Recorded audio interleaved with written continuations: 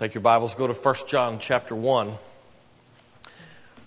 It was in the early days of the game of golf that a particular Scotsman made an appointment with the President of the United States. His name was Ulysses S. Grant. And his intent was to bring the game of golf to the White House. So he scheduled this appointment, and he and the President met together, and the guy had a golf club, and particularly a driver.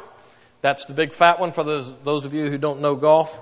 And had a number of golf balls and a couple of tees. And he explained the game of golf to the President. And after explaining it to him, he said, "Now I want to show you how this works. Remember, the object of the game is to hit this ball down the yard and eventually to this area we call a green, and on the green is a hole, and the idea is to take the ball and from this place to that place in the fewest number of hits into the hole." And the President said, "Okay, I got that." He said, "Okay, so let me show you." So the guy took the ball on the tee and he put it down and he lined up next to it, took that driver, and he took a big heavy swing, swack, right into the dirt next to the ball. And it threw dirt all over the President of the United States. Not exactly the best entry into this explanation. And so he said, "Well, let me try that again." So he lines up again and he takes a big swing, swack, right into the dirt. Again, more dirt flies on the President. By this time, he's getting a little perturbed. He's not used to, as the President of the United States, having people throw dirt in his face. And so the guy says, "I'm sorry, let me show you." So one more time, the exact same thing. He hits the dirt all over the President. The ball hasn't moved yet. To which President Grant looked at him and said, "There seems to be a fair amount of exercise in this game, but what is the purpose of the ball again?" That's a good reminder that we as individuals, and particularly we as a church, can exercise all manner of stuff. Programs, presentations, all kinds of stuff we can do, and yet still miss the point of what it's all about. And so here we are at the end of our little series on purpose and who we are as a people. And so this final installment of this mini-series is entitled "We Are Encouragers." And the reason it is because our fifth point of purpose, according to our bylaws, our Constitution, is that we are about the business of maintaining and building the fellowship of this body. And so we call it, to match our ease, we are encouragers with one another. The problem with this statement is that we use, in particularly the word fellowship, which is the basis for encouragers in the title. We use this term a lot, and we don't always stop to think about what it means. As a matter of fact, many people, if you ask them what is fellowship, then they're going to say, well, it's a class party of some kind. We're going to have a youth fellowship. Well, that means we're going to have a party somewhere, and there's probably going to be pizza or whatever else. The problem with that is that's not a great definition according to the biblical word fellowship.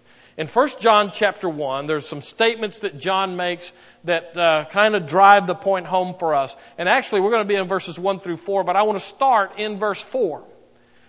Now, I'm not there yet, but I'll be there in just a second. Let me tell you how I want to get there. Do you ever have times in your life when you know something's missing in your spiritual life? You just sense that everything's not right.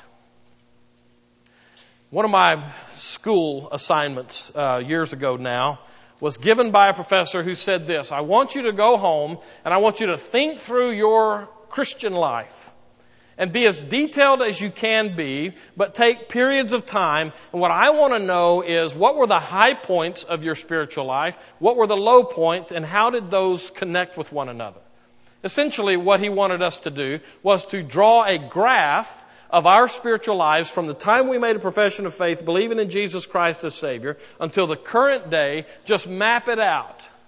Well, mine was like yours probably is. And that is, I had points where I knew that I was growing. We call them peaks or mountaintops, whatever you want to call them. I had those times that I could go back to and say, at that point, God was very real to me. I knew that everything was just right in my Christian life. But there were those other times that were the opposite of the peaks. Those were the valley points. Those were the points where I knew that everything was wrong, or it just seemed like everything was wrong. My relationship with God was not vibrant and alive. It was just kind of there. And by the way, if you happen to be here today and that's you, then I hope that you'll stay tuned for this message. Maybe it's a good place for us just to start to put ourselves into the story. Let me ask you this question. I've asked it to you before. You'll hear it again from time to time. Has there ever been a time in your life when you were closer with God in your relationship than you are today? One more time. Has there ever been a time when your life with God was more vibrant and alive than it is today? And if your answer is yes, I can remember that there were times that my Christian life was much more vibrant for me, then I'm going to tell you, you're in the wrong place today. Because the goal for us in our Christian life is to continue to mature, to be more with God, and live the with God life. Now, I understand there are those peaks and there are those valleys, but ultimately those all need to move us closer to God as we go. So if you're here today, and you know your spiritual life is not where it necessarily needs to be, then you fall into that category where you know something's not exactly right. Something's missing. So as I was looking over that assignment, after I graphed mine out, one of the things that struck me was the basic question, okay, so if I had peaks, what was it that triggered me off of the peak and headed for the valleys? Now, that's a good way for us to think. Instead of waking up one day thinking, all of a sudden I'm in a valley here, maybe we should stop and say, okay, what is it that moves me off of those times that are most alive for me with Christ? And while you do that, don't forget to include in your evaluation your level of fellowship with other Christians. Because it's true in my life, it's been true in many others that I've talked to through the years. I suspect it's true in yours. That if you're not where you need to be with God, there's a good chance you're not where you need to be with God's family either. That's the whole point of us being encouragers with one another. We need each other. And so one of the points of purpose for us as a church is that we understand the need and we emphasize the need that we have to invest our lives in one another, to come in fellowship, that is a mutual investment of life in one another that helps us continue to make progress in our spiritual growth and development. John gets that. As a matter of fact, I use this particular passage of John because of the way he introduces his whole letter. Now, the theme of this letter of 1 John is love. He writes it, he says, so that you can know that you have eternal life. That's part of his gospel. And this one, he comes and he talks multiple times about our love for one another. And in getting into that message, he says, something's not there. Something's missing. I get that from verse 4 where it says, and we are writing these things so that our joy may be complete. What that says to us is John recognizes that something is not complete there. And it so moves him that he says, I need to write this letter to help y'all get on the same page with me. If that's not enough for you, the latter part of verse 3 helps us. And I'll just read all of verse 3. That which we have seen and heard we proclaim also to you, so that you too may have fellowship with us. And the implication is that the fellowship is not what it needs to be. When you're spiritually cold, check your fellowship level. Let's look at this passage in a little more detail now and come back to what it has to say for us as a church in the 21st century. When our relationship with Christ is right, then we're connected with fellow believers. But when we get off base spiritually, there is this lack of connection or a disconnection, if you will, that occurs with God's people. Satan's a master at getting us into position to fall away. God's design is that we come together as a family. That means we need each other. Let's look at the way John approaches this. We see where he's going in verses 3 and 4. Now let's see how he got there. So he says in verse 1, that which was from the beginning. Okay, let me just stop there. You know, I never can get through a whole passage without stopping. Does that one clause that I've read, does that point you anywhere else in the New Testament that you can think of, like maybe John chapter 1? In the beginning was the Word. Now, Word in that context, he's using to refer to Jesus Christ. In the beginning was the Word, and the Word was with God, and the Word was God. The same was in the beginning with God. He's talking about Jesus Christ. So from the time we start marking history, Jesus Christ already was. That's what he's saying. So now back to 1 John 1. That which was from the beginning. He's starting at the same place that he started his gospel. He's pointing us to Jesus Christ. That which was from the beginning. Now listen to what he says. Which we have heard. Which we have seen with our eyes.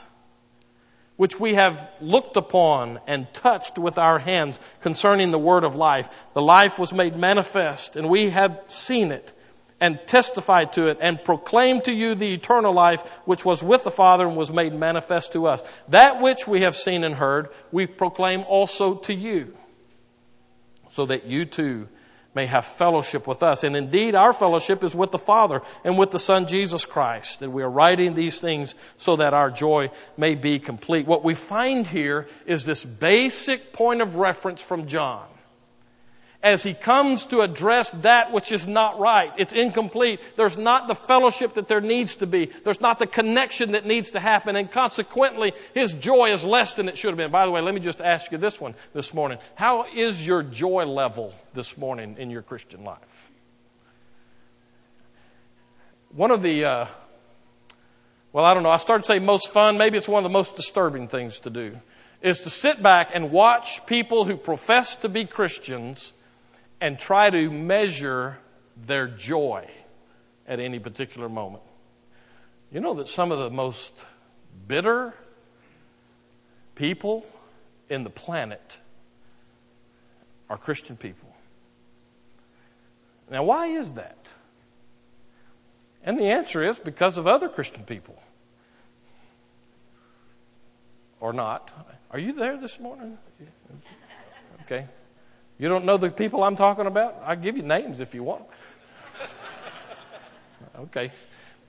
Some of the most bitter people on the planet are ones who claim to be Christian people, and I want to say, then where's your joy? You know, some of those old evangelist tricks, you know, take that frown and turn it upside down. How about I smack you in the face and then I'll smile? How's that?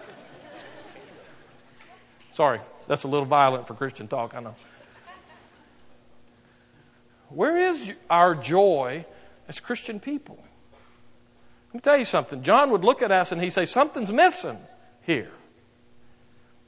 One of the greatest sources of joy is other Christians, if we get it right. So that's where John's coming from here. And so in getting us to that point, he's emphasizing a fundamental truth that we need to see. All right? I'm going to make this one statement a couple of different times. But here it is, and I'm going to emphasize it a different way. Fellowship grows from shared experience. And I'm emphasizing the experience part of this first. But look again in those first 3 verses. John comes from a personal point of reference, and he's talking about his experience. Particularly, he's talking about his experience with Jesus Christ, and I think that's expanded into that circle of disciples that he used to hang out with. But think about John's experience. Let's don't just take it at face value. Let's step back for a minute and plow a little bit on these first 3 verses.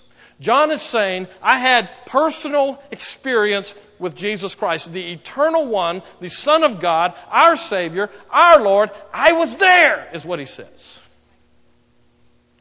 So let's flesh that out. I know that I've used this before as an example, but it's one of my favorites, and that's why you're going to hear it again now. You remember that point in the Gospels where it says that Jesus and his disciples went to a particular village. I think it was a Samaritan village. And the people of the village would have nothing to do with Jesus. In fact, they were just flat rude to Jesus. And so on their way out of town, James and John, who had a nickname, by the way, anybody remember their nickname? The Sons of Thunder. Oh, yes! What a manly title for a couple of brothers. They didn't get that because they were timid and meek and sitting in the corner going, oh, well, just whatever you say, sir, that's fine, okay, whatever. These are the guys who get in your face and get after it with you. The Sons of Thunder. And so they're encountering now this group of people in this Samaritan village, a bunch of nobodies. Who do they think they are talking to Jesus like that? Don't they know that He's the Messiah? And so what do? Remember the story? They say to Jesus, want us to nuke them? Go back and read the story. We'll call down fire from heaven. Whoa. Now, if I'm one of the other disciples, I'm going, yeah. Get them.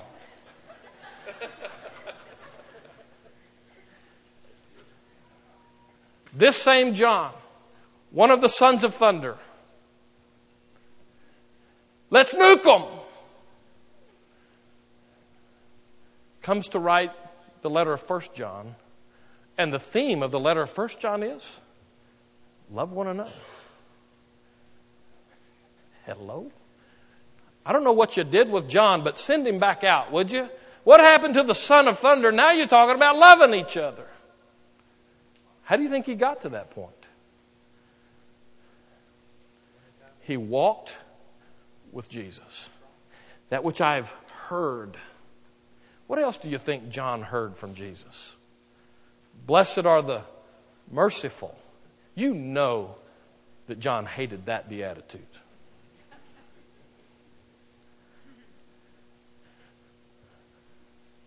What are the things that John's referring to when he says, we heard it, our hands handled it? You just picture, one of the best ways to study the New Testament, in the Gospels especially, is to insert yourself into the story. Can you see Jesus as He's walking from town to town, this group of disciples following Him around, most notably those 11, 12 right there next to Him? You see them as they're walking and just having conversation stuff, just general kind of stuff. You see them joking around with one another. These guys were pretty young for the most part.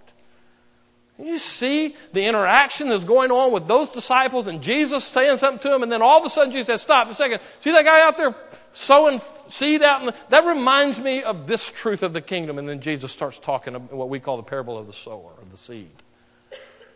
John saw that.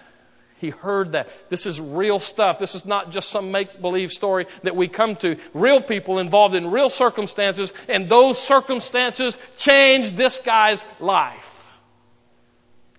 To the point that he says, I want to share with you what I've experienced. That's the whole point of these first 4 verses.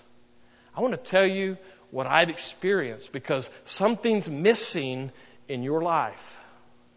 Because it's missing in your life, he learned enough to say it's also missing in my life then because we're one together. So let me tell you some things. It's a great way for John to start his letter.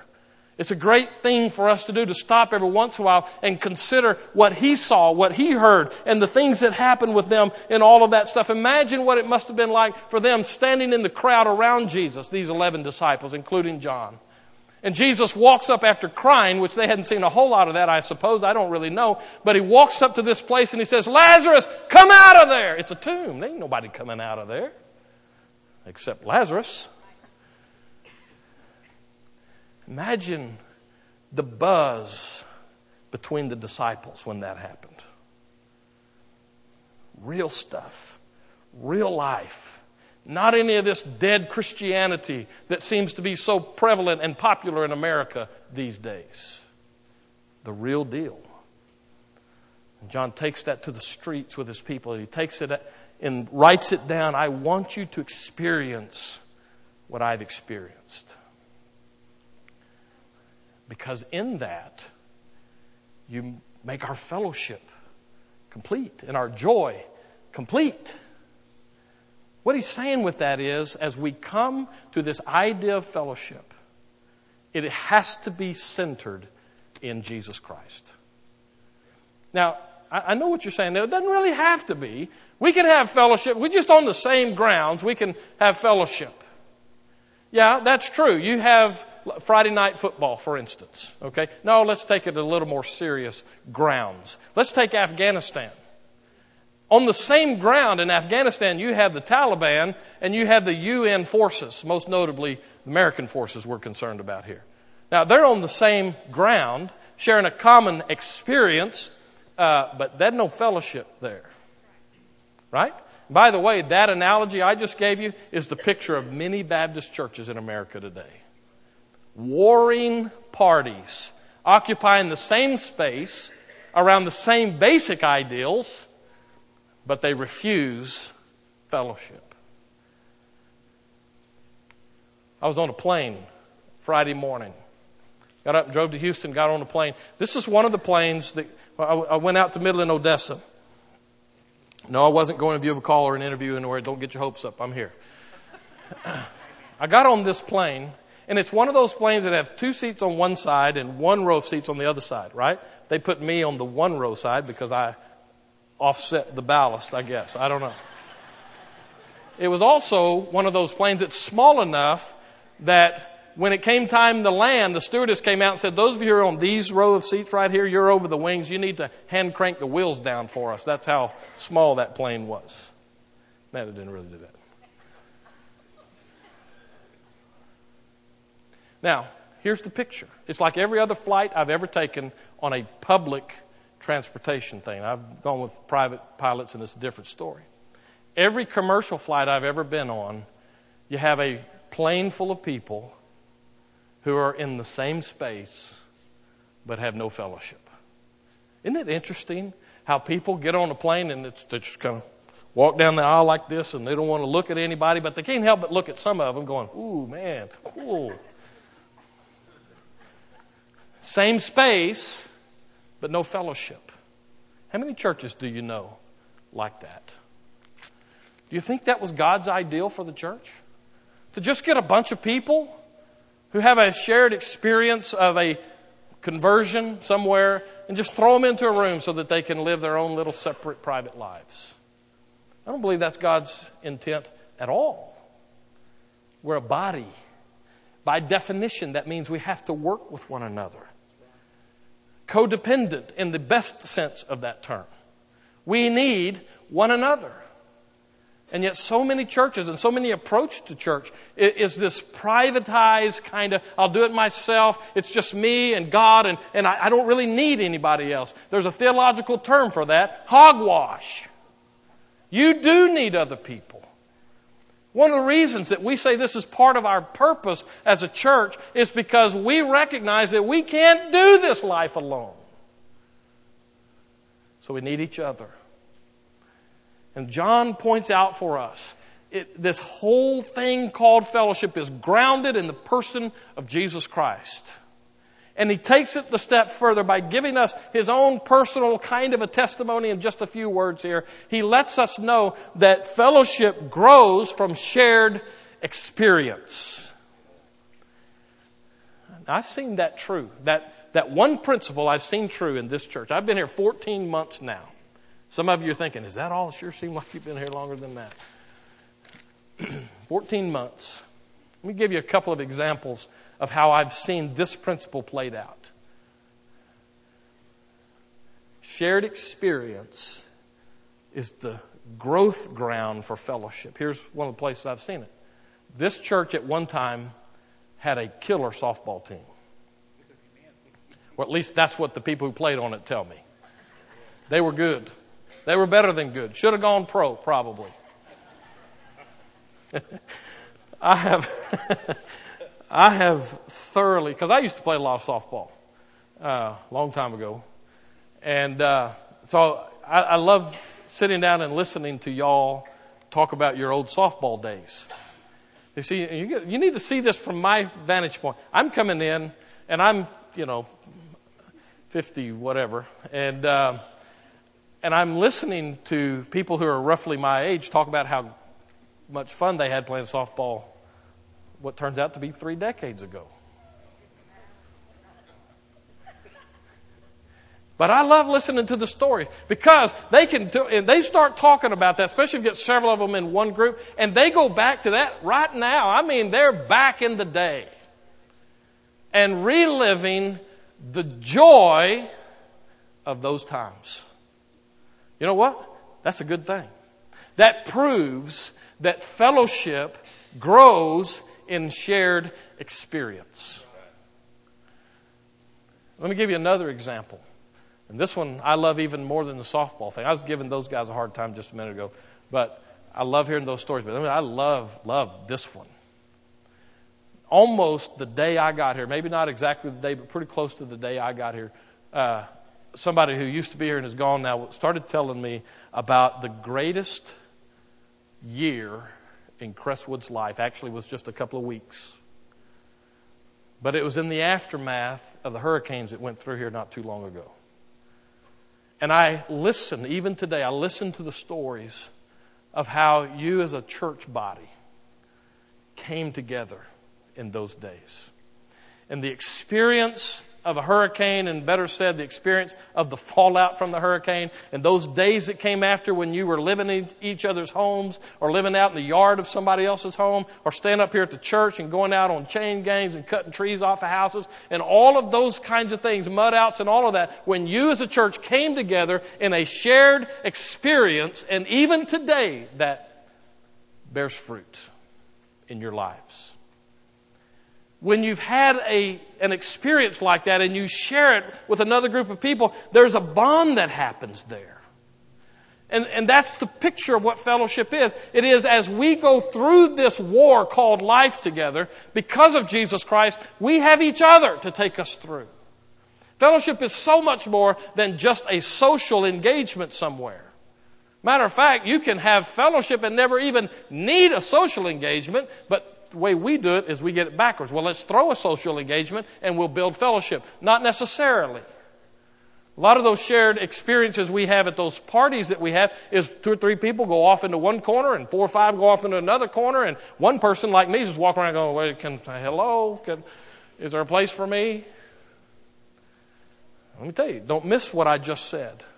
Because churches are full of people who are not connected in a little circle somewhere, and they're wandering around for a short period of time going, "Is there a place for me?" And when there's not, they're gone. John starts off his whole letter. Let me tell you what I experienced. And the implication of that is, let me tell you about Jesus who changed my life. And he changed it so much that now I want you to be part of it with me. That's the picture that we have here. The problem with what I've just spent about 5 minutes talking about is that that's in the past. We don't have a softball team anymore.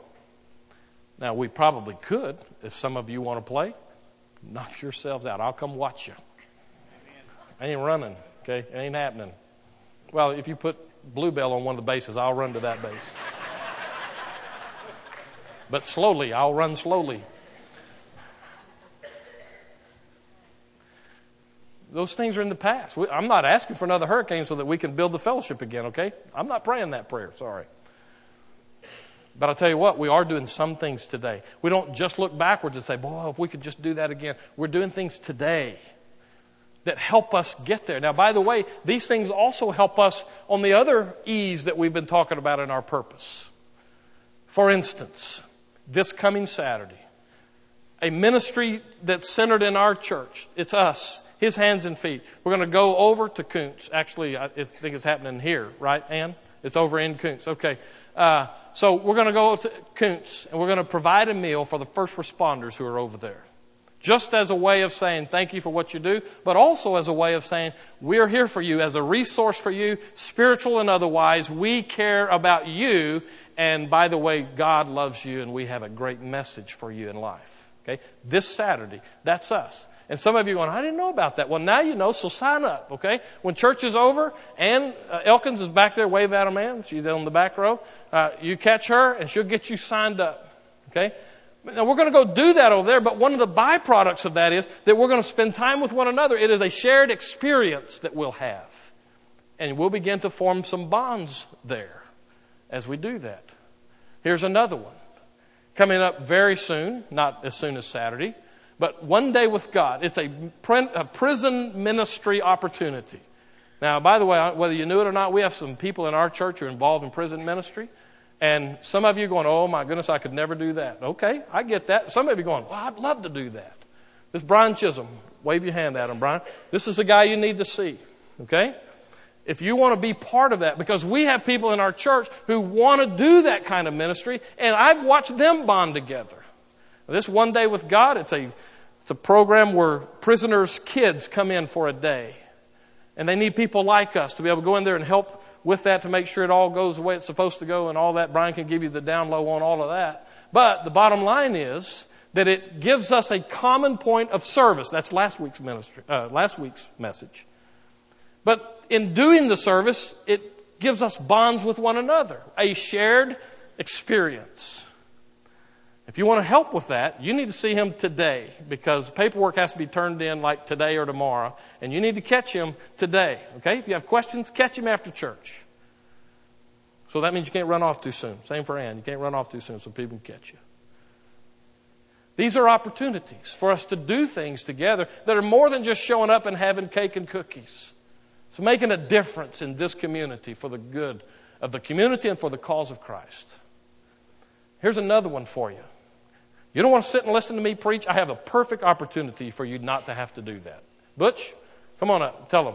Butch represents our missions committee, all right? Here's a new development that he's going to tell you about, and I'm just going to sit back here and mind my own business.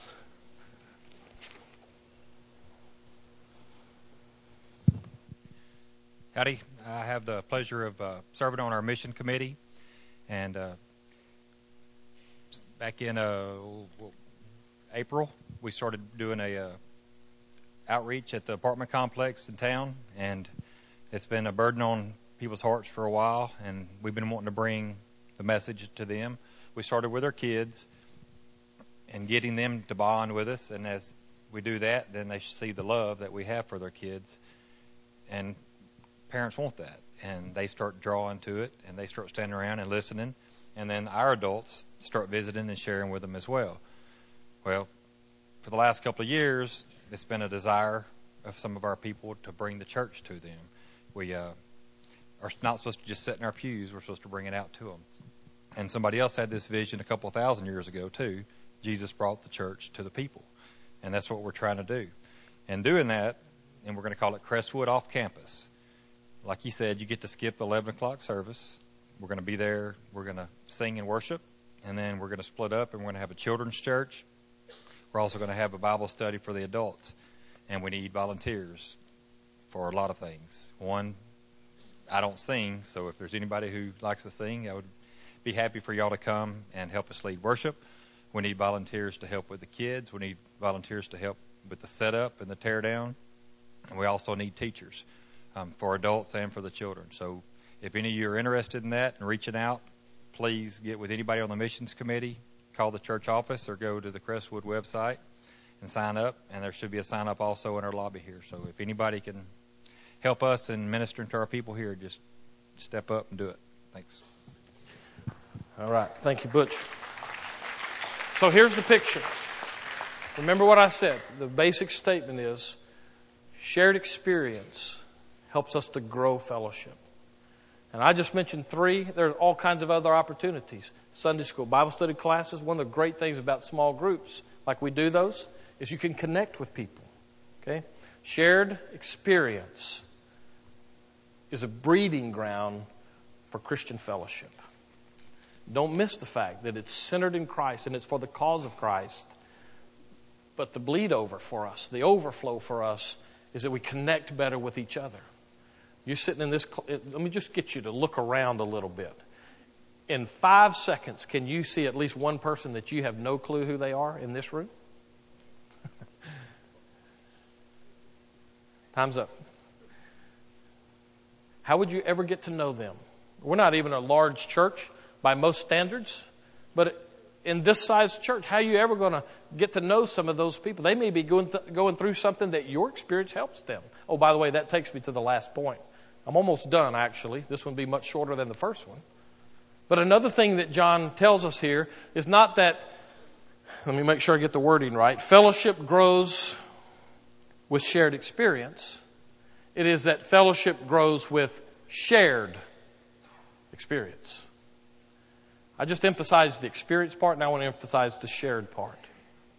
You know what John's doing in these 4 verses? He's saying, my experience with Christ is going to help you. And because it helps you, it helps us. How long has it been since you sat down with some people and the whole conversation was about what God is teaching you in your life these days? I tell you what, you want to have a lot of fun in life? Become a student of humanity. Okay? Just adopt the basic thing that says, whenever I go where there are people, I'm going to be a student and I'm going to watch them. It's better than going to the zoo, I promise you. Okay? People are weird.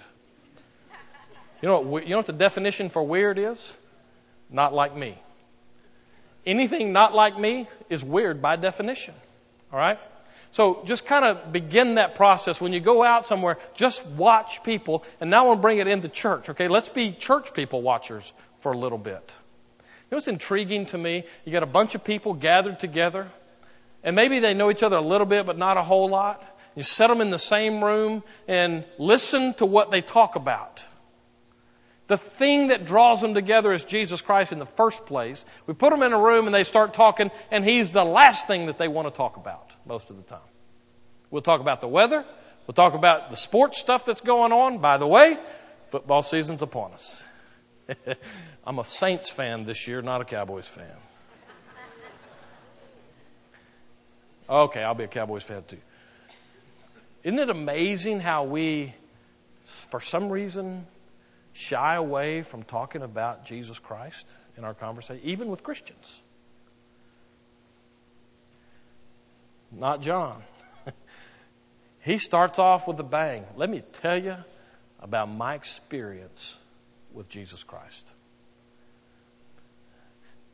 I was telling the earlier service, really hadn't intended to say this, but it came out then. I might as well say it here too. When I was in Hobbs, New Mexico, serving the church out there, I had 30 youth workers that were part of the youth ministry, over 100 kids and these 30 workers, and so I was regularly trying to disciple the workers so they could disciple the kids. It's a great model since Jesus gave it to us. So I poured myself into these workers, and we had weekly meetings, and we did a lot of different things in those. But one of the things I tried to do was to bring them along in their spiritual growth. And so I would come in and ask them, simple yet difficult questions, like, what's God doing in your life this week? It's amazing how many blank stares I get even today when I ask that question. What's God doing in your life? What's going on in your life that is so bad that if God doesn't come through, you're sunk? And where's God in your life? All the problems that you have, where's God in that? Simple questions that are really difficult for us. And so one of the questions that I asked, and part of some teaching stuff that I was doing about biblical faith and how that really, not what you hear on TV so much as what the Bible teaches about it. And so at one point I said, so where's God in your life in this? And what are you trusting God for today? Based on His revealed word to you and His promise in your life from Scripture. What are you trusting God for? If I'd have known that this one smart aleck teacher was going to continue to use that question against me 30 years later, however many years it's been, 20-something. Every once in a while I get this Facebook message from this one teacher. Hey, Mark, what do you believe in God for today? Well, whose business is that of yours? What business? Leave me alone. That's been a long time ago. But you see, the reason that it pushes me is because it reminds me of something that I kind of want to forget some days. And that is that God is alive and God is at work in my life and that God does have something to say to me. And so when she asked me that question, it brings me back to, okay, God, I'm sorry for walking away from you. You see, if you don't have an experience with God, you don't have anything to share. So where is God in your situation today? Do you realize that the stuff you're going through and what God is doing in your life to take you through it, you realize that somebody else in this very room probably has the exact same problem? And one of the great, beautiful things about us as a church is God puts us together and we help each other. Encouragers in the truest sense of the word. You see, I can be with one of y'all outside of the context of church, just doing business, eating lunch, whatever it happens to be. And you can say something about what's going on in your life and what God's doing with you, and it brings it home for me, and it gives me something to hang on to when I might not have had it before.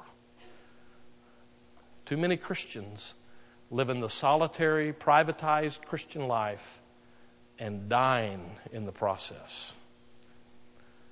How is our fellowship here? We say we're about fellowship. That's part of our purpose, to be encouragers with one another. Give ourselves a grade at that.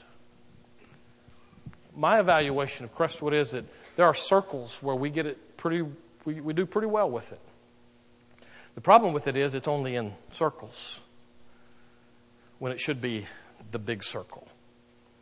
And basically what I encounter is that there are those people in certain circles of fellowship who do well with each other, and they're doing well with each other, and somebody walks in and it's like, hey, God bless you.